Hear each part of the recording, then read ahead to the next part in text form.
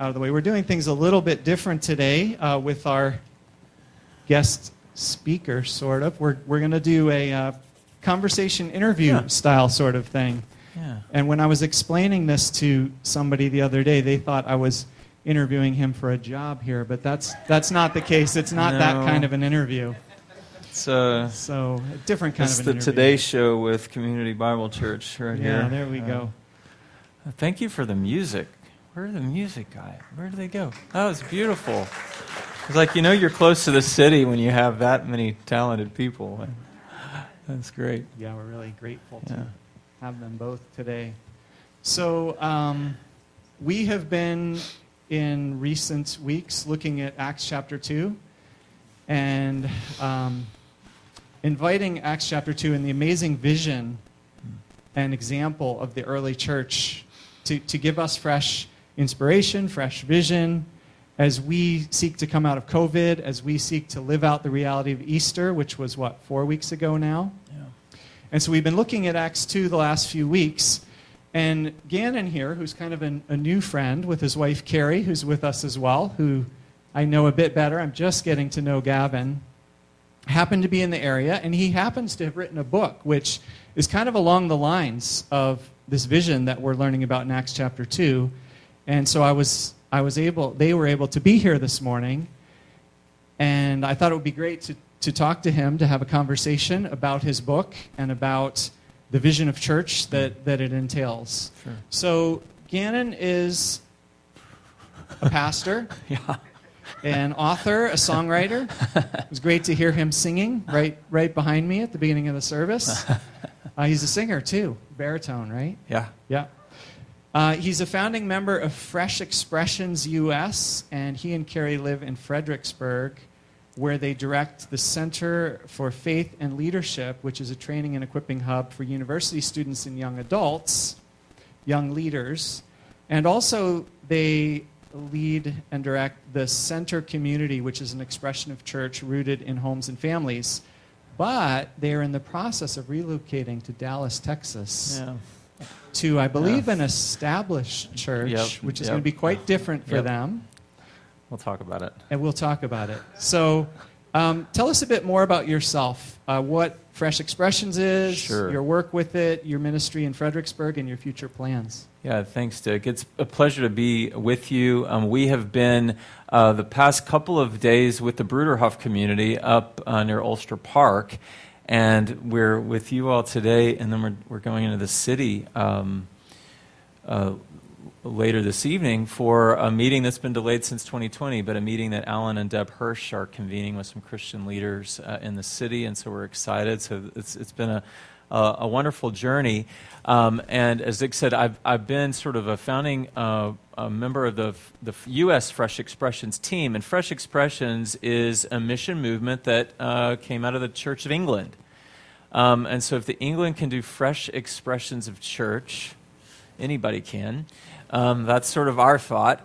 And but they said it. I didn't make that up. That's what they said when they came over and started training us. But if you're familiar with the work of 3D movements, which I know many of you are, 3DM and Fresh Expressions, much of the thinking came out of the same church. So St. Thomas Crooks in Sheffield in England. So Bob and Mary Hopkins kind of helped start Anglican church planting movements through the Church of England. Mike Breen helped start 3DM. And there's lots of cross-pollination.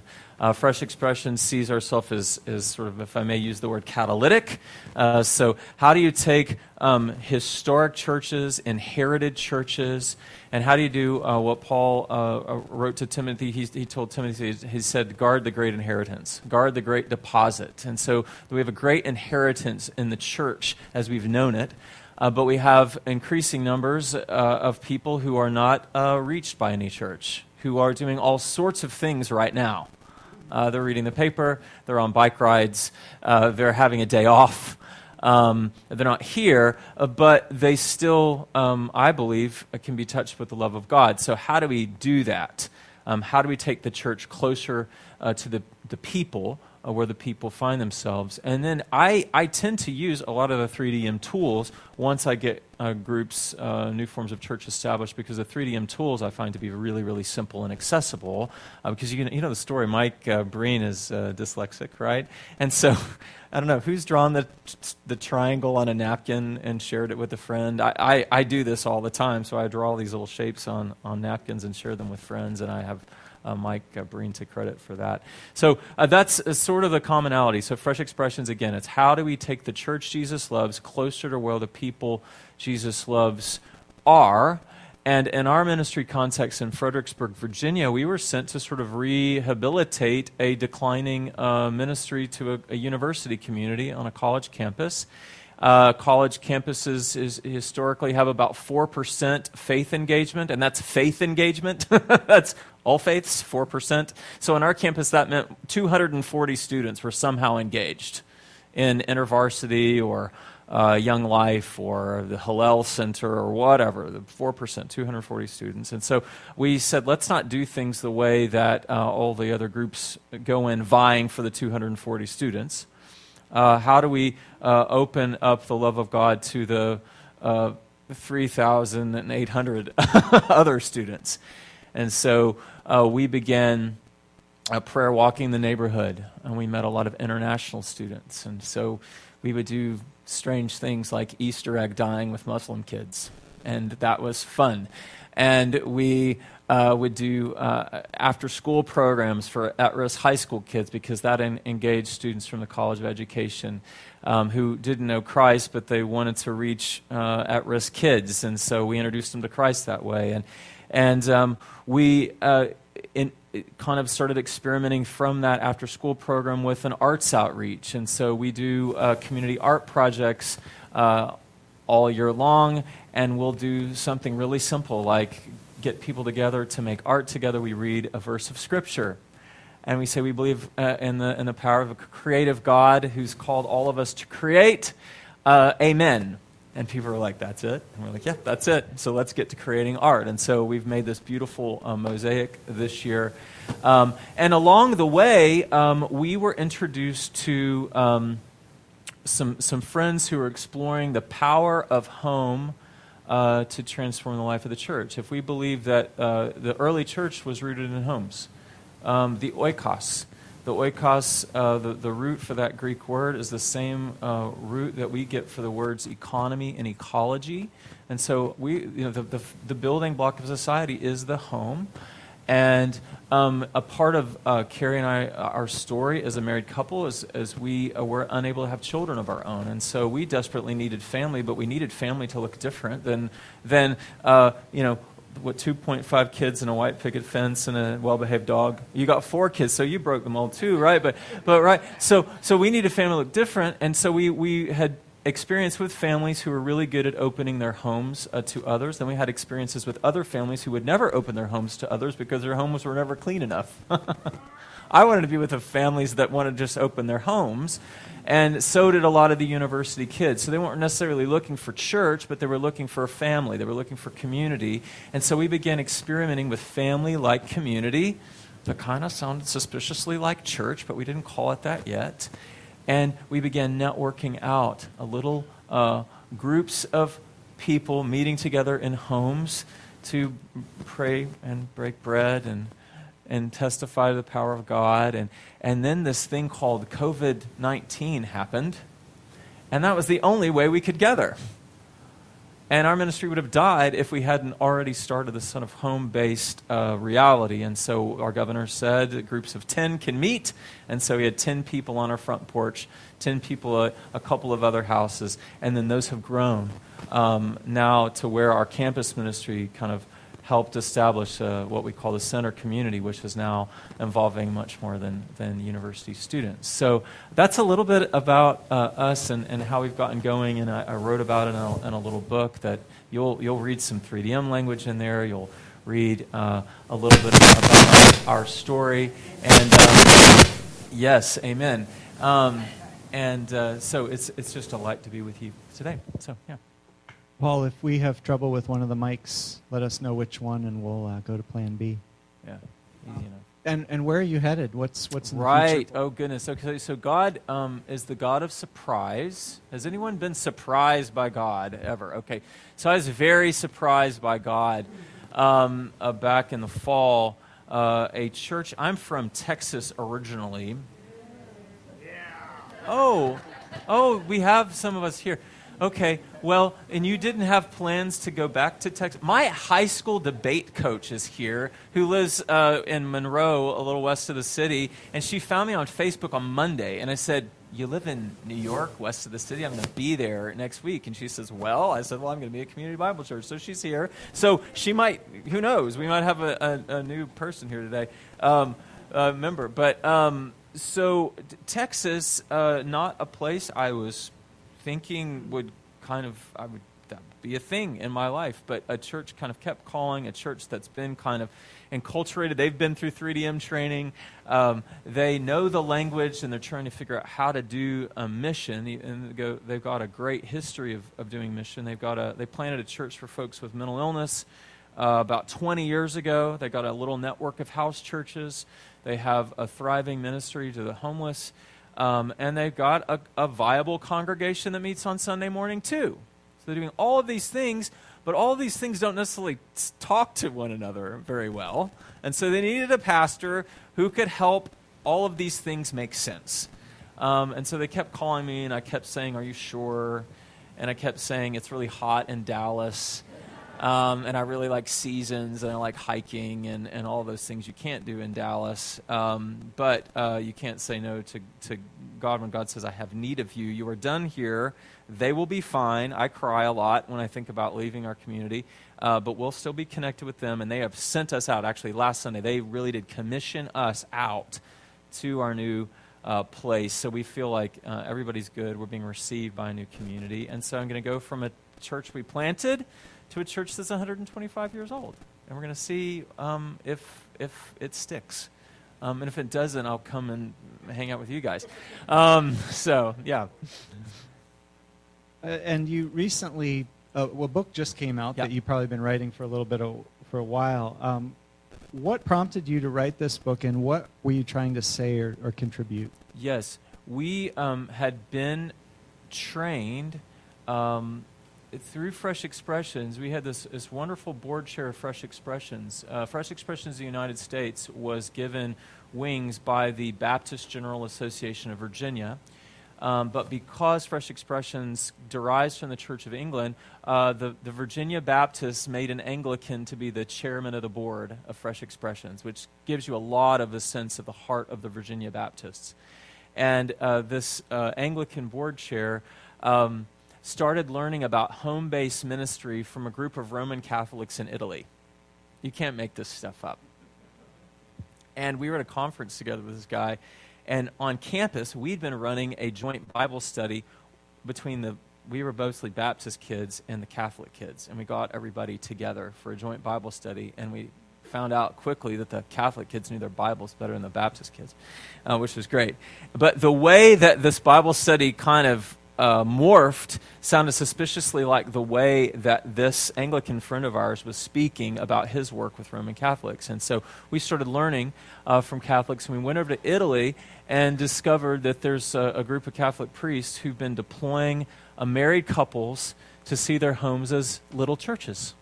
And we were fascinated by that. And they developed a little liturgy, and you didn't have to write anything down. You didn't have to have any paper that you printed out. It just became sort of intuitive to the group because Jesus was leading the meeting, not the couple. And I'm always refreshed when I go into a Christian group, where I know Jesus is in leadership and not us. That's just deeply encouraging to me. So we began learning from them, and this pastor said, hey, let's write something about it.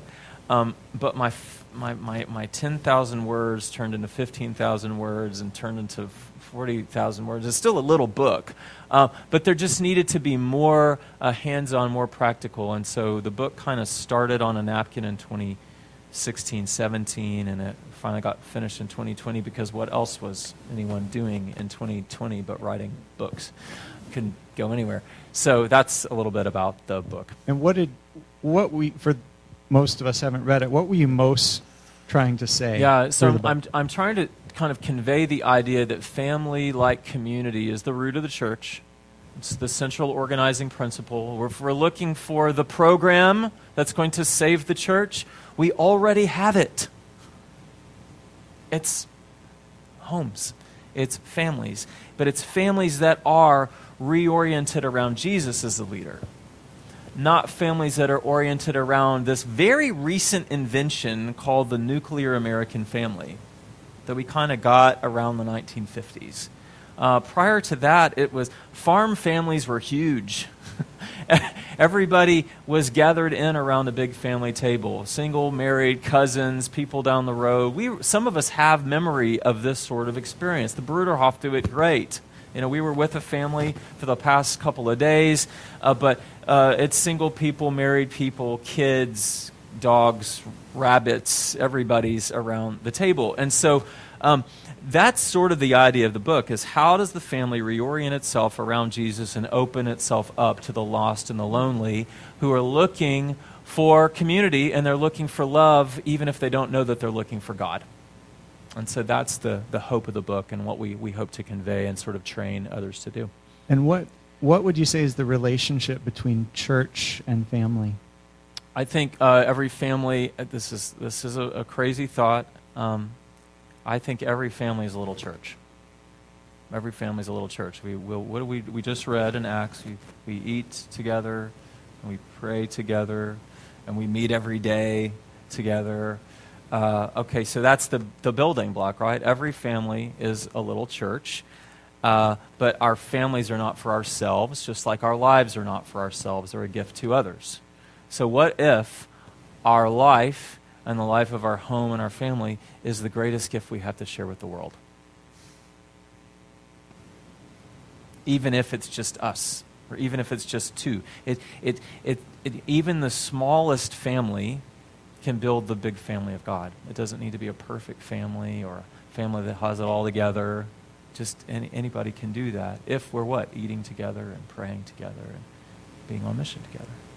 So, yeah. And what, for churches that are, you use the word inherited or established, we've been around for a while, and we've doing things in a certain way. What can we learn from families that might help us to be more the essence of what church is, Jesus meant it to be? That's a great question. Families, hopefully, and everybody had a different family experience, and no family's perfect, as I said earlier. But families, hopefully, are where we learn how to love. And if we didn't learn how to love in our own families, hopefully we found a family that taught us that a little bit or modeled that for us. And that's what I find people out in the world who aren't in a place like this on Sunday morning are looking for. They're looking for love. And so mostly people look for love in all the wrong places. Shout out to all the Texans in the room. But we look for love in all the wrong places. But if we start looking for love and we find ourselves attached to a family who's love, a married couple who is an icon of love, kids in a home who show us their goldfish tank or whatever it is that the kid is showing us, or would you play a card game with me? And you learn how to love and play and relate and Sabbath in the family-like community. That's what people are looking for. So I'd say for the inherited church that's accustomed to meeting this way, I all know that you enjoy meeting this way because it's where we can worship and listen attentively. But after this, I've already seen there's coffee and there's food. And that's probably what most of you really like to do, because then you get to talk to your friends and you get to find out how people are really doing. And I think that's what most people out in the culture just want to learn, how to be friends together, friends of Jesus together. And then we get to testify to the work of God in our everyday lives as we're eating food together with our new friends. And that's the purpose of this gathering here. It's really to testify about what God's doing in our everyday life. So you give in your book some different examples and stories about what this looks like in real life. Could you share a couple stories with us? Oh, goodness. I'll read a couple little snippets from the book. I won't read long, but I mean, these are all stories from either our life or our friend's life. One of the chapters is called A Table Bigger Than Your House. when to be a guest and not a host. Who's really good at hosting? Okay, who likes to be a guest? Oh, a lot of you like to be guests in this church. Okay, I find often when I get with a bunch of Christians is everybody knows how to host, but nobody knows how to be a guest. Nobody knows how to receive from others. And so when Jesus deploys the 72 out to all the villages to advance the kingdom, he tells them to go and sit at other people's houses and other people's tables. And that's revolutionary for most Christians because they think they have to set the table and make all of the food. But Jesus just says, go eat everybody else's food. But in this, which maybe you've trained them well. They know how to go and sit at other people's tables. I need you to come to my group because they like me to cook for them, and I've tried to break them of that habit. But these are our good friends Dave and Maria, and it says this: when Dave and Maria were newlyweds, they started making a pot of soup and a loaf of bread on Thursday nights at their house, a little 1950s rental. Every week, they invited their friends and neighbors over to enjoy their soup and bread, and every week for about 6 months, Dave and Maria sat at their kitchen table eating their soup and bread alone. Right? And this is where we mess up, is they kept at it. They didn't give up. They kept at it. Every week, they remained faithful and prayerful. And on one Thursday night, a neighbor finally came. And the next week, the neighbor brought a coworker. And soon their table was full. And on one of those full table nights, a friend of a friend who is a young and boisterous restaurant manager, he's really a bartender, I put restaurant manager in there because of my publisher's Wesleyan, showed up with a bottle of wine. Oh, then I did peek there. Dave and Maria didn't often drink wine, but on that night they did, and the boisterous young man soon became a part of their family. Now, by the time I met this boisterous young man, he was my landlord. It's amazing what happens in a person's life. This guy, Chris Six, was my landlord, and he was director of Mercy Ministries at the Alexandria Presbyterian Church.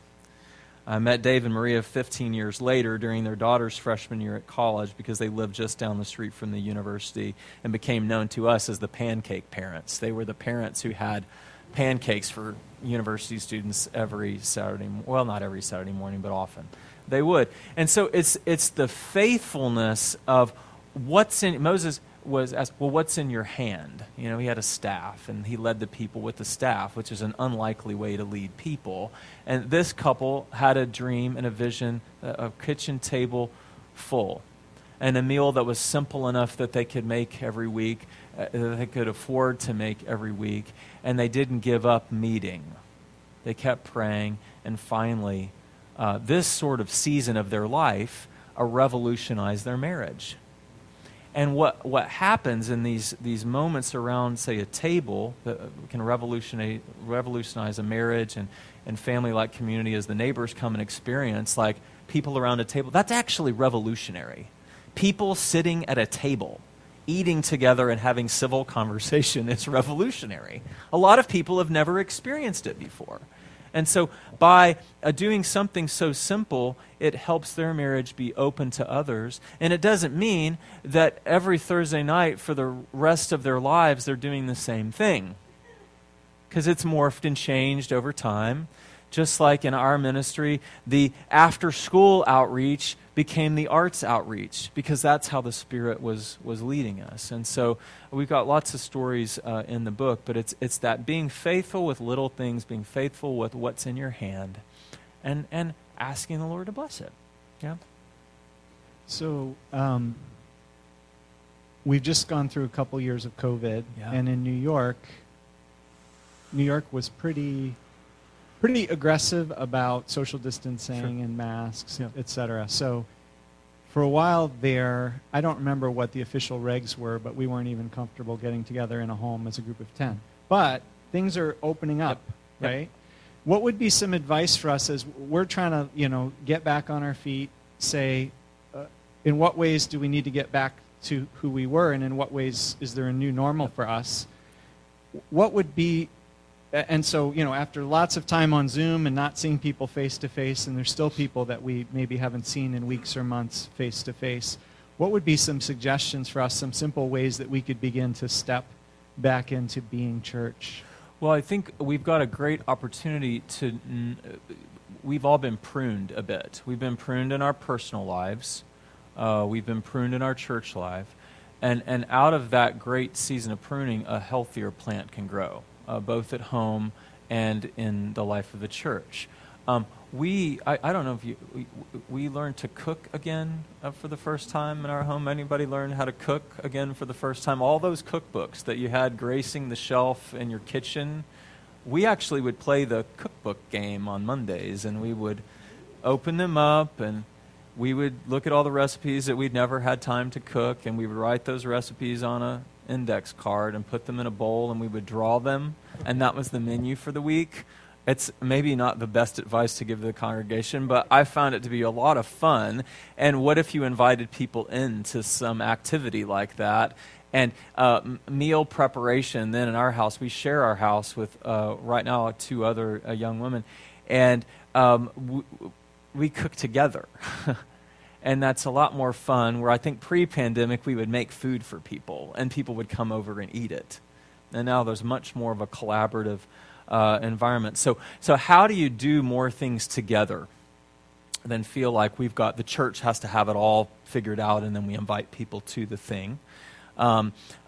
When people get to contribute, bring things, share in the chopping, it alleviates them. It helps them feel like they're on your same level. And then you really can invite Jesus into that as the leader. And so I'd say as many things as you can do that are with others, that are inviting others to be shoulder to shoulder with you, even people who are far from God, that's something the church really needs to be engaged with. And I think we still can be in smaller groups doing that, because that's where most people still feel the most comfortable. But that holds great opportunity.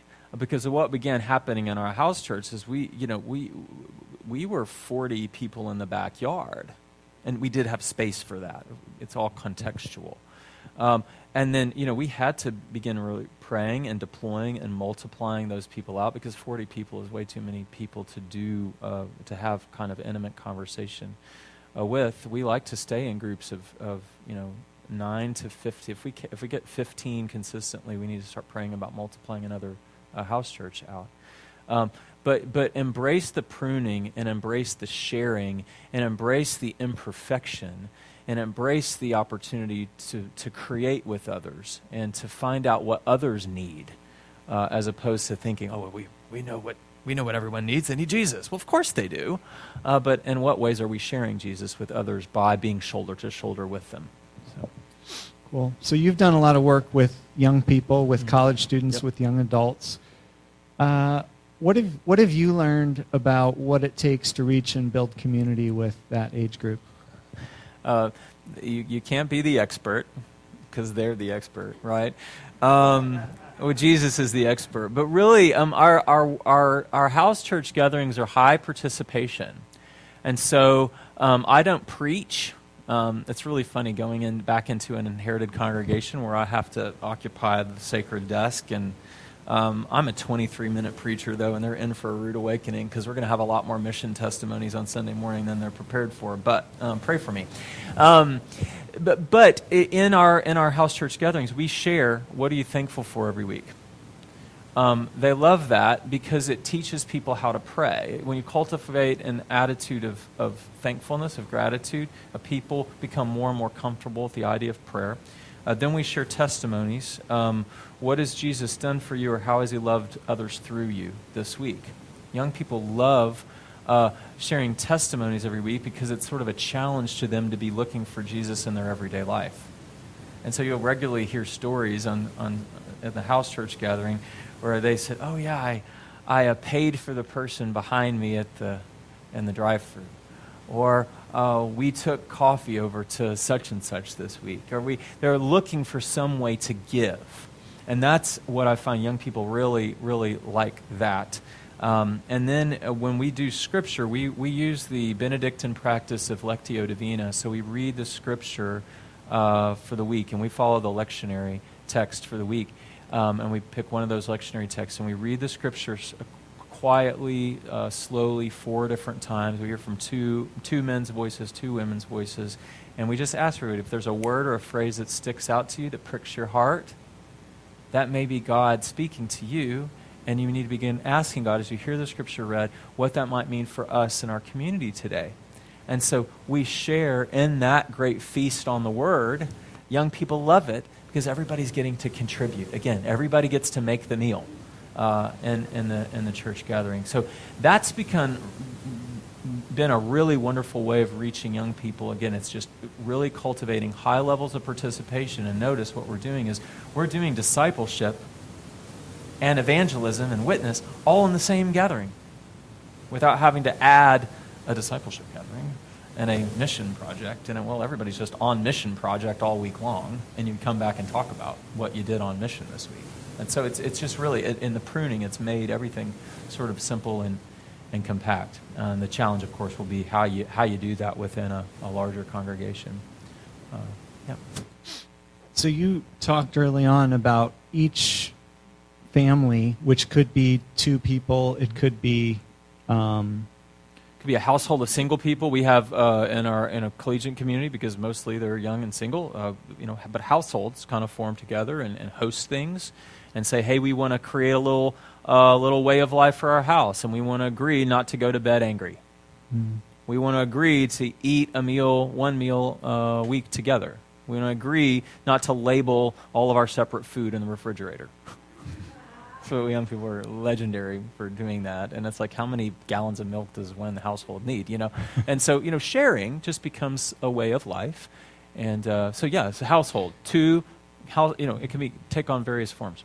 So, what would be some simple baby steps that, if a couple or an individual or a nuclear family, or I don't know, a few of us maybe live in extended families, to begin to see ourselves as an expression of Christ's body, of the church, what would be some simple steps we could take to move in that direction? Yeah, and I bet I got this from Gina Mueller, who you sponsored through 3DM, but developing predictable patterns for life, which the pandemic required, or at least for me, I would have gone crazy if I didn't have a predictable pattern of getting up and going to work every day. We had to develop a predictable pattern. So in the book, I write about the liturgy of the home. So the liturgy is the work of the people of God. The liturgy is what we experience when we come in a gathering like this, and we know that we're going to sing, and we're going to pray, and we're going to hear the word proclaimed, and we're going to go and have bagels and coffee. It's the liturgy of the church. Well, if we've got a liturgy of the church, and the home is the little church, what's the liturgy of the home? Well, we all have it. We just have to, again, Paul says, take every thought captive to Christ.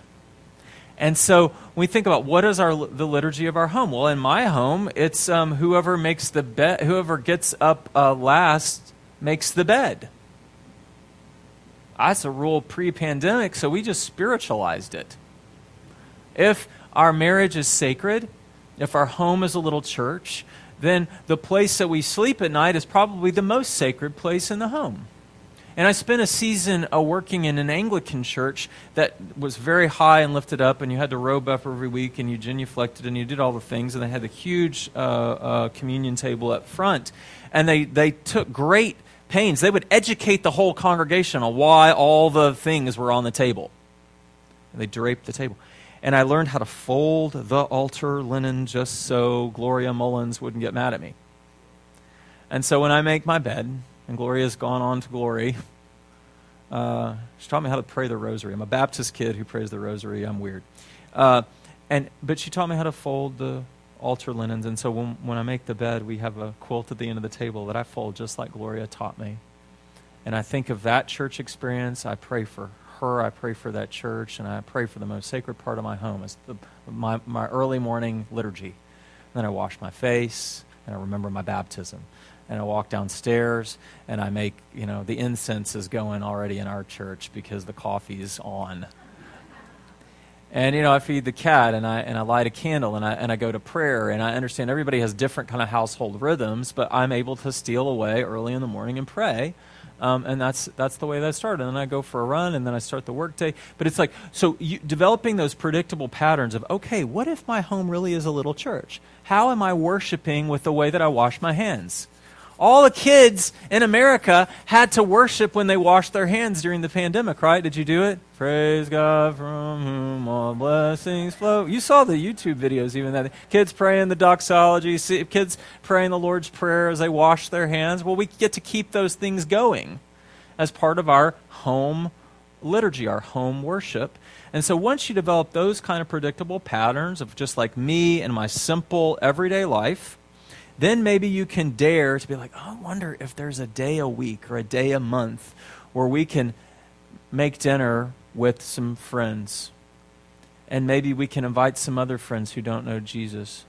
And again, it doesn't have to be every day. It doesn't have to be every week even. It can be monthly. It can be experiments that you do. Getting to know the neighbors, whatever it is. But I find like if your house is in relative order because you are at peace and worshiping daily in your home, then you might be ready to open that up to others. Again, it doesn't mean the house has to be clean. You can have laundry in the pile. It actually puts people at ease when you have something messy in your house because they're like, oh, I thought Christians had it all together. Well, no, we don't. So welcome to my mess. But those predictable patterns then help us open our homes and lives to others, and then the sky's the limit. Yeah. Cool. I'd love to, we have a few minutes left to give some people in the congregation a chance to ask questions. While they're thinking about their question, if someone wanted to get a hold of your book and give it a read, how could they do that? So I have some with me here. Bringing Church Home is the book. I have some with me. I have the little square reader that we can use to purchase the book. All the proceeds go to Fresh Expressions in the United States, and we're developing trainings around the book that I'll be doing online in the fall. But so you can find the book here, and then if you like it, you can find it on Amazon. Where Dick was very kind to write a very kind review of the book. But you can find it for like a couple of bucks cheaper on freshexpressions.com. Or Seedbed, our publisher, you can also find it a couple bucks cheaper than Amazon. So Seedbed is the publisher. Freshexpressions.com is a place you can get the book. Or you can just do your one click because you're all Prime members probably anyway, and it's easier. But yeah. All right. If someone has a question, I will bring the mic around so the people on Zoom, as well as all of us, can hopefully hear it well. Actually, mine's not a question, it's an affirmation. Our son lives in Kansas City, and they were part of a large church that the rent was doubled. So they began meeting in homes like you're talking about because they couldn't afford that. The last time we were there, we visited with their home group. And as people were sharing, both my son and my husband, and when they were sharing what they were sharing, had tears in their eyes because they were able to find places in them that were deep enough that would bring that out of them, and they felt safe enough to share that with the people with them. We don't get that in this environment. We have wonderful things here, but this is a wonderful thing you're talking about, so I just wanted to share that. Yeah, thank you. And we can do both. We can do this and we can do that. But that's what we experience. Is there's not everybody's into the intimate thing, but there are things people are dying to share, but they don't feel comfortable in a large setting. There are also people who do not feel comfortable in a small setting sharing, but they're more comfortable in this setting. Yeah, so it's the both and reality that we've got to be about.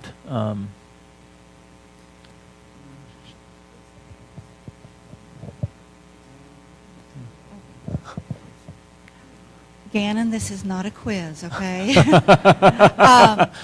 I'm a comment and then a question. Sure. I'm a huge fan of Bonhoeffer. Yeah. And so how much did Bonhoeffer's life together and his Finkenwald idea, how much did that influence you? Yeah, I quote Bonhoeffer in the book. And my early 20s were spent I lived in an intentional community house for a little while, and most of my friends thought I was crazy, and I had a friend give me a copy of A Life Together by Bonhoeffer. And so, Bonhoeffer had to do underground seminary. Because Hitler's Reich was raising up. I found out, interestingly enough, this community, the Bruderhof, were actually kicked out of Germany and had to go to England. And because they were a mixed group of Brits and Germans, then they had to find safe harbor. Paraguay accepted them. And so they based their... Anyway, so many things happening in the world at Bonhoeffer's time, and so he had to go underground. And so he had to do... It was life together. It was seminary on a hike. It was... daily rhythms of life together. So Bonhoeffer, deeply influential, and then along this, in the same time, a young Catholic priest, Karol Wojtyła, became Pope John Paul. He's a Polish person. He's attending an underground seminary in Poland and developing a very same philosophy for how to gather. So then during communism in Poland, Pope John Paul couldn't plant churches. They did not suppress the church in Poland to the point that it fizzed. In Russia, the Russian Orthodox Church is basically controlled by the government. It wasn't as bad in Poland, but because John Paul II had to minister creatively, he had to do house-to-house ministry, he had to take young people on walks, he had to wear plain clothes, but he would celebrate Mass outside on a hike with using a canoe as a communion table, which in some Catholic dioceses would be just like anathema, but it was fine. It was just what they had to do to contextualize the ministry. And so what you see now in how Bonhoeffer's influenced the church, but then how John Paul II's influenced the church. You hear more stories in Poland right now of families receiving Ukrainian refugees than you hear of refugee camps. There are camps, but as much as possible, and this is true with Catholics and the Baptist Union that's working there too, homes are receiving the refugees because they know that the family is the greatest gift and the family is the solution to problems in society, which is mind-blowing because it's so simple it's overlooked. So yeah, all that to say Bonhoeffer deeply influential. Yeah. All right, we might have time for one more question if someone has one.